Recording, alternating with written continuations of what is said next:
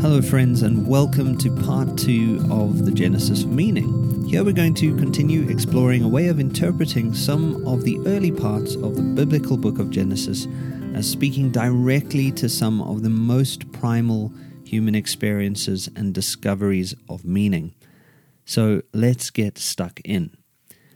The book of Genesis opens with these words, "In the beginning." There is mystery in this beginning because none of us can remember the beginning of this human experience. We infer the beginning of all things without having direct access to it. Perhaps there is a kind of mercy in this. From our perspective, the beginning must be imagined and reconstructed since we are always already in the midst of being. To exist is to be intermingled with the world of others and things. We live in a story that has been going on since long before we got here, and which is likely to continue to a conclusion only after we have left, whether in a whimper or a bang.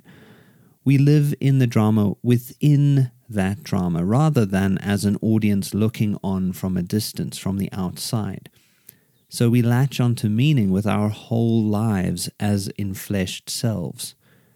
One way to read Genesis is to get caught up in the objects being described, as if our already being in the midst of things is of no consequence, as if we have access to our own origins, as if existence is totally transparent to us.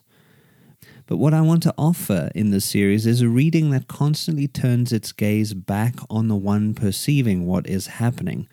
Someone, real and embodied, is always looking on from within the picture. This is to say that whatever we perceive is not just about what we perceive, that supposed object out there in the world. It always reflects back on us. What can we learn about what it means to be? And what can we learn about what it means to come into contact with reality? In the beginning, God created the heavens and the earth. When Genesis expresses the idea of this creation of heaven and earth, it preempts something that becomes clearer only later on with the creation of mankind, namely that heaven and earth are not merely out there as objects, but are perceived from a particular point of view, in a specific aspect, within heaven and earth. Heaven and earth are not just out there somewhere, but are the reality we live in. We train ourselves into an optical illusion, however, into believing that we can look without being the ones doing the looking. We may tell each other what we see, but forget that we are the ones doing the seeing. As Emmanuel Levinas says, the flesh is implicated already in the world. There is no invisible pane of glass separating me from the world, placing me and the world in different disconnected realms. I can't achieve any sense of my own being apart from my being entangled in the world. After all, my being in the world as this particular self with my particular experiences and perspectives is who I am. I am this person saying these words, trying and often failing to articulate what is almost certainly impossible to articulate fully. One of the great truths of Christianity is expressed in the book of John, and the Word became flesh. Central to the Christian proclamation is this idea that the most transcendent reality is found not just beyond the human experience, in some inaccessible otherness, but in it, within the relational world that every one of us knows well. Regarding this, G.K. Chesterton suggests that we must all enact the great humility of this incarnation. We must descend into the flesh, recover a felt sense of our embodied being. Incarnation is not just reserved for Christ in a way, but for all people who are called to imitate Christ. It's foolish to despise our finitude. In fact, in despising our finitude, we end up with a distorted sense of self and a misunderstanding of our place in the world. No doubt, the Bible tells us about the transcendent and about self-transcendence, but it's significant that this view of transcendence is always from the ground, from within the chaosmos of the created order, from within fragile bodies that live and move and are not airbrushed into some ideal picture-perfect smooth form. Let's look again and then look a little bit further. In the beginning, God created the the heavens and the earth. The earth was without form and void, and darkness was over the face of the deep, and the Spirit of God was hovering over the face of the waters. It's easy to read this as a scientist might, as a statement about some strictly literal view of the world, as an account that must, for some or other reason, rival modern cosmologies.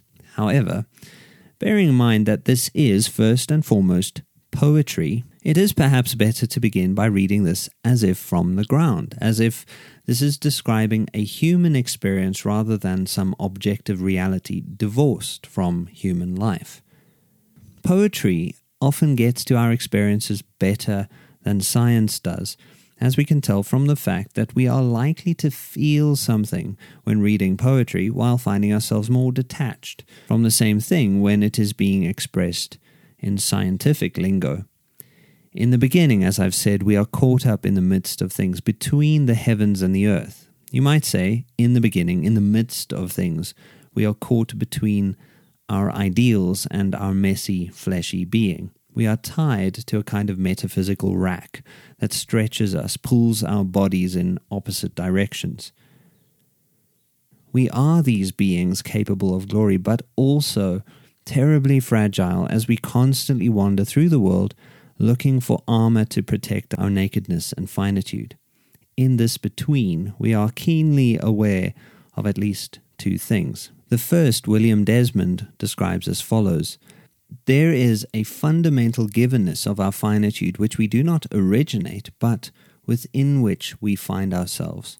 In other words, we are aware of our being as something we did not generate. There is no such thing as a self-made person. The only people who really believe in the self-made are narcissists and psychotics, and their grasp on the real should not be trusted. The second thing we know is that the finiteness of our given being does not explain itself. It does not give itself meaning. Desmond uses the metaphor of heliocentrism to express this idea. Here's what he writes: Copernicans look to the sun as their point of reference. They look beyond the earth to remain true to the earth. They do not chant spellbinding incantations about remaining true to the earth and forget the sun. They wonder if the earth must look to the sun, since it can only be seen by the light of the sun. This recognition of finitude can be obscured, but it seems to me that our awareness of our finitude and the finitude of everything in the created order are primary and primordial. The heavens and the earth are there, or here, as things given to us from that which is beyond us. No one looks at anything in the world and assumes that it accounts for itself. Thus, Genesis proposes, in the beginning, God. For the believer, God means, quite literally, if also mysteriously, God, the supernatural, super-existent, trans-rational, transcendent ground of being. For the unbeliever, God might represent that yet-to-be-explained origin or causal system from which this world is given. For both, God represents a mystery, and so atheism and apophatic faith embrace. For everyone, however, the view from the ground is always already concerned with discovering. It's about a porosity to being, an openness to otherness and to possibilities that pervade the world of meaning.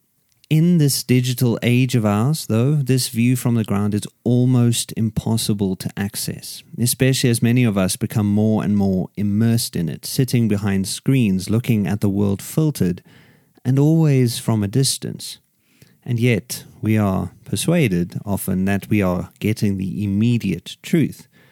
Because of this, otherness itself becomes almost unimaginable. Everything becomes smooth, slick, and swipeable. The more we drown in pixelated, algorithmic, simulated being, the harder it is for us to get a feel for our primordial experience of embodied being. In fact, the digital self does not perceive anything in the world from the ground at all, but rather views it always from some far-removed utopian perspective, spinning the world around the way that we can toy with it on Google Earth. The topography of the digital is flat, not hilly and varied. There is no digital weather, no digital love, no digital narrative, since all is data. This won't stop us from looking for a story, but the stories we manufacture out of any chaos of data end up being so full of disconnections and contradictions that they hardly count as stories at all. I have called this utopian, but I don't mean that this is a positive designation. Remember that utopia doesn't just refer to some idealized place, but refers primarily to some imaginary non-place, a non-place mediated always from within the self-same and the familiar. Transcendence and otherness can't exist there. On any given day, through social media portals and hyperlinks or a brief internet search, I can find out what's going on where you live, wherever that is. I can ask questions and have them answered. But it is precisely because of this that surprise is difficult, if not impossible, to encounter. Smoothness is the sign of the times, the deletion of the negative, the ironing out of anything other and against. Smoothness is our dominant aesthetic. It links phone screens, slick car designs, shaved bodies, and bland architecture. It's a symbol of a drift towards self, towards the ease of what we already accept and know. Communication often must be smooth in our time. Hit the like, use the emoji, be polite, share, meme. If anyone doesn't conform to the appropriate level of smoothness or blandification, just cancel them. Don't worry about anything that's hard to interpret, just binge watch smooth entertainment. Don't shake, injure, or unsettle. Remember that in our time, even ugliness must be smooth. Blood spatters must be, as in Quentin Tarantino films, slick. So much is rendered merely accessible. Emotion smooths things out too, unlike the hard work of thinking. Emotion is a hermeneutical lubricant.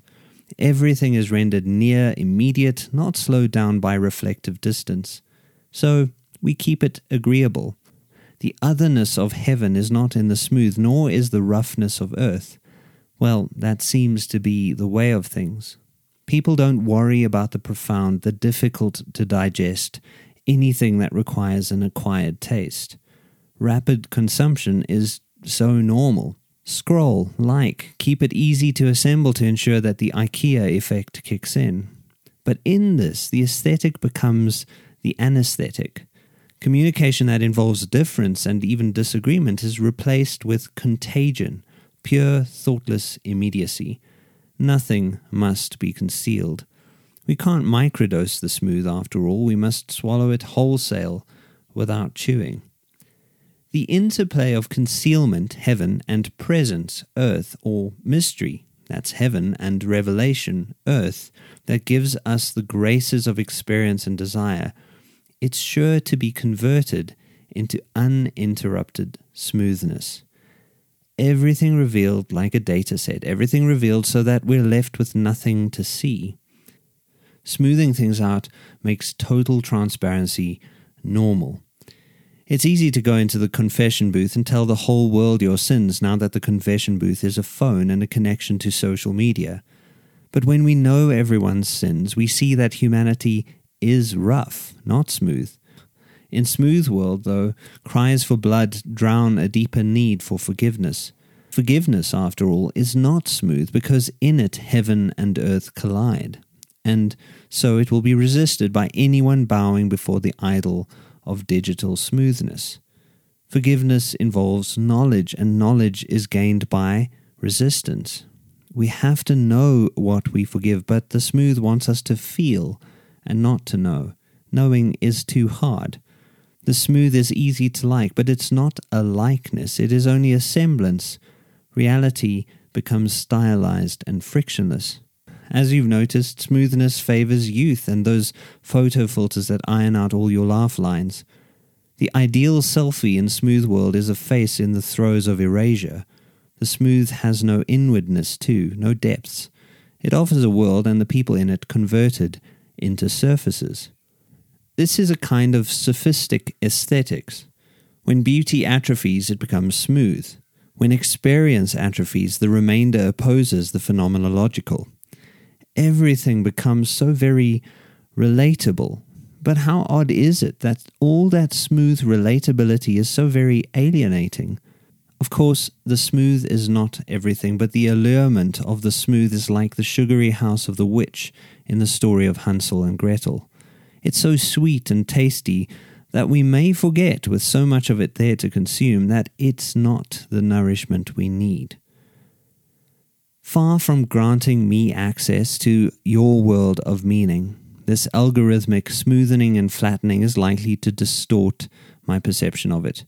It is, like Freudian psychoanalysis, anti-phenomenological because it functions in a way that fundamentally nullifies the question of the experience of being.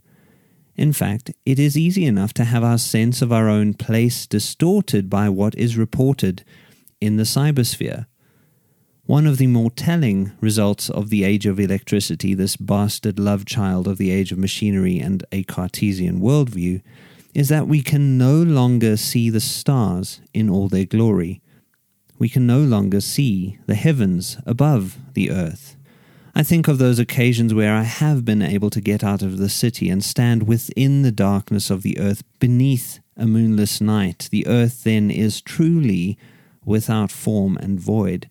And there, looking up at the night sky, at the heavens, the perception of seeing the stars can sometimes be overwhelming. I think of the words spoken to Abraham and Isaac in the book of Genesis, how their descendants will be as numerous as the stars, and how shocking this revelation must have been to them, that their fatherhood was so brimming with potential that it totally dwarfed their own lives. Also in Genesis, Isaac's wife Rebekah is told at one point that she is pregnant not just with 2 children, Jacob and Esau, but that 2 nations are in her womb. This, I think, is the proper way to understand potential. It always stems from the actual, of course, but its precise nature and impact are hardly ever conceivable to us. The future works according to the law of unintended consequences. To tap into the poetry of this, it helps to consider the awareness of these people unclouded by digital technological prostheses. They are present in the world. They are merely conduits, somehow gifted with being part of something bigger than themselves. They are both fundamental to birthing the future and insignificant. They generate life like heaven and then die like earth. This is the tension that lives in each of us and which each of us must live out. We are always between the formless earth and the starry heavens. Again, the heavens and the earth are not merely mental abstractions, but real expressions of our experiences. You can get a sense of the meaning of this by finding a mountain to climb outside the city. Find a place to stand and feel yourself held between heaven and earth. The tensions beyond and within us are felt there so easily that we are both elevated and dwarfed, as if we are both raised above it all and buried under the weight of it. This is at least part of what it means to live in the between. We lose track of the meaning of being when, instead of living in the tensions of being, we too quickly run to resolve them. We often want to get off the rack of being that makes us feel as if we're being torn apart and just rest in a simple absence of tension. This, again, is the temptation of the utterly smooth. This desire is always unrealistic, and it produces a profound lack of clarity and wisdom. It's better to stay on the rack of being, I think, better to be tied to it and ripped apart.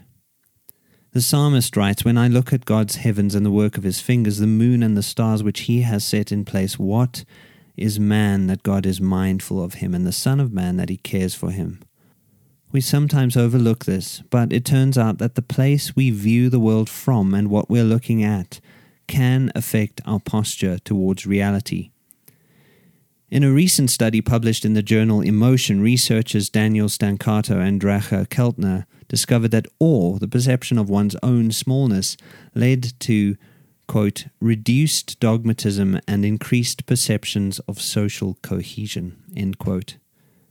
I think of that song from The American Tale, where 2 of its animated characters gaze up at the sky they both share, and so they become aware that their separation in distance is to a great extent overcome by their proximity to the same heaven.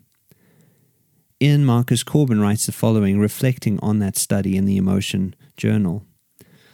After being shown images of the night sky, participants found themselves less certain of their own indomitable rightness, and less interested in establishing separation between themselves and their political opponents. It makes tremendous sense. In the face of cosmic or oceanic vastness, or of the common mortality, it highlights our knowledge, power, and the seemingly massive differences and enmities that exist between political opponents shrink to realistic size. Without that shrinking, an almost unlimited metastasis is possible, building every disagreement into a break, every break into an urgent, titanic clash between good and evil, with decreasing attention paid to the concrete realities and the actors at play.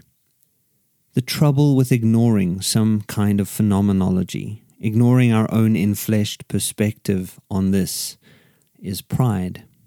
This, as I've already hinted, is one of the problems created by tarrying too much with the anti-phenomenological digisphere. The earth is always, in one way or another, formless and void.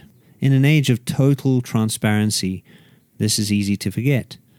When all of life is laid bare, albeit translated by zeros and ones, we end up with what Byung-Chul Han calls the pornographication and narcissification of life. Everything is laid bare, but the beauty and mystery that makes life genuinely meaningful are taken from us.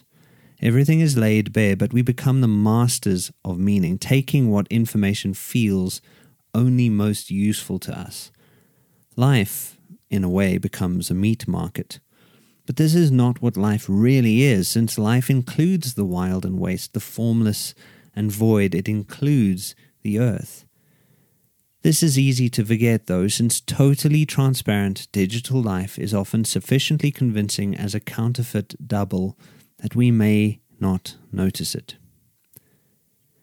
All understanding, genuine understanding, is stand-undering. It's about standing beneath something, like the starry heavens, and standing within the formless void of the dark earth. We need both shadows and light to mutually inform each other and to mutually shape our perceptions of the world of meaning. Foolishness and hubris do something else. They center on overstanding or stand-overing.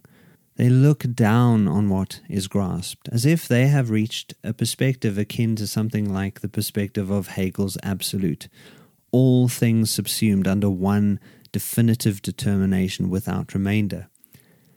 Again, in the digital age, this stand-overing becomes totally plausible. And, as I already discussed in the previous episode, plausibility and truth are not, sadly, always the same thing. Even the idea that the world can be translated into easily mappable information makes it easier to believe that we have mastered the world of meaning. Truth is, the more transparent and, symbolically speaking, pornographic the world becomes, the more our narrativizations will begin to seem half-baked. A moment's reflection makes us aware that we have mastered nothing. We may, if we are lucky, catch ourselves in the lie. As Nietzsche says, wisdom understands the difference between accumulating knowledge and actual understanding. Wisdom includes the negative. It includes saying no to what I do not want to know, a desire to recognize the limits of my understanding when I come up against those limits. Wisdom knows the void of earth and the clarity of heaven. Foolishness presumes that all will be revealed. Foolish hubris, to be clear, is not the actual human perspective. It never is, because our perspective is finite. Rather, it is a counterfeit of the human perspective. It is merely imaginable, and then only for a moment. We cannot properly package the real in our box of plausible fictions, although this doesn't mean we won't try. This is reflected powerfully in the story of the fall of man, narrated in Genesis 3, but that is something that I will return to in a later episode. The symbol in Genesis reminds me, I am between the sky and the land, and both are more startling and astonishing than my ability to comprehend them. To adopt phenomenology does not mean that we must abandon all other philosophical wisdom. Metaphysics must still have its place, especially if it is to remind us that we are not in charge of meaning, but merely its grateful recipients. Metaphysics, like all experience, is a servant to and should be humble in its articulations. Even metaphysics can be a reminder to follow Chesterton's advice. Descend into the flesh, allow the experience of meaning to emerge in the wake of our metaphysical musings, without allowing those metaphysical musings to overwhelm the real.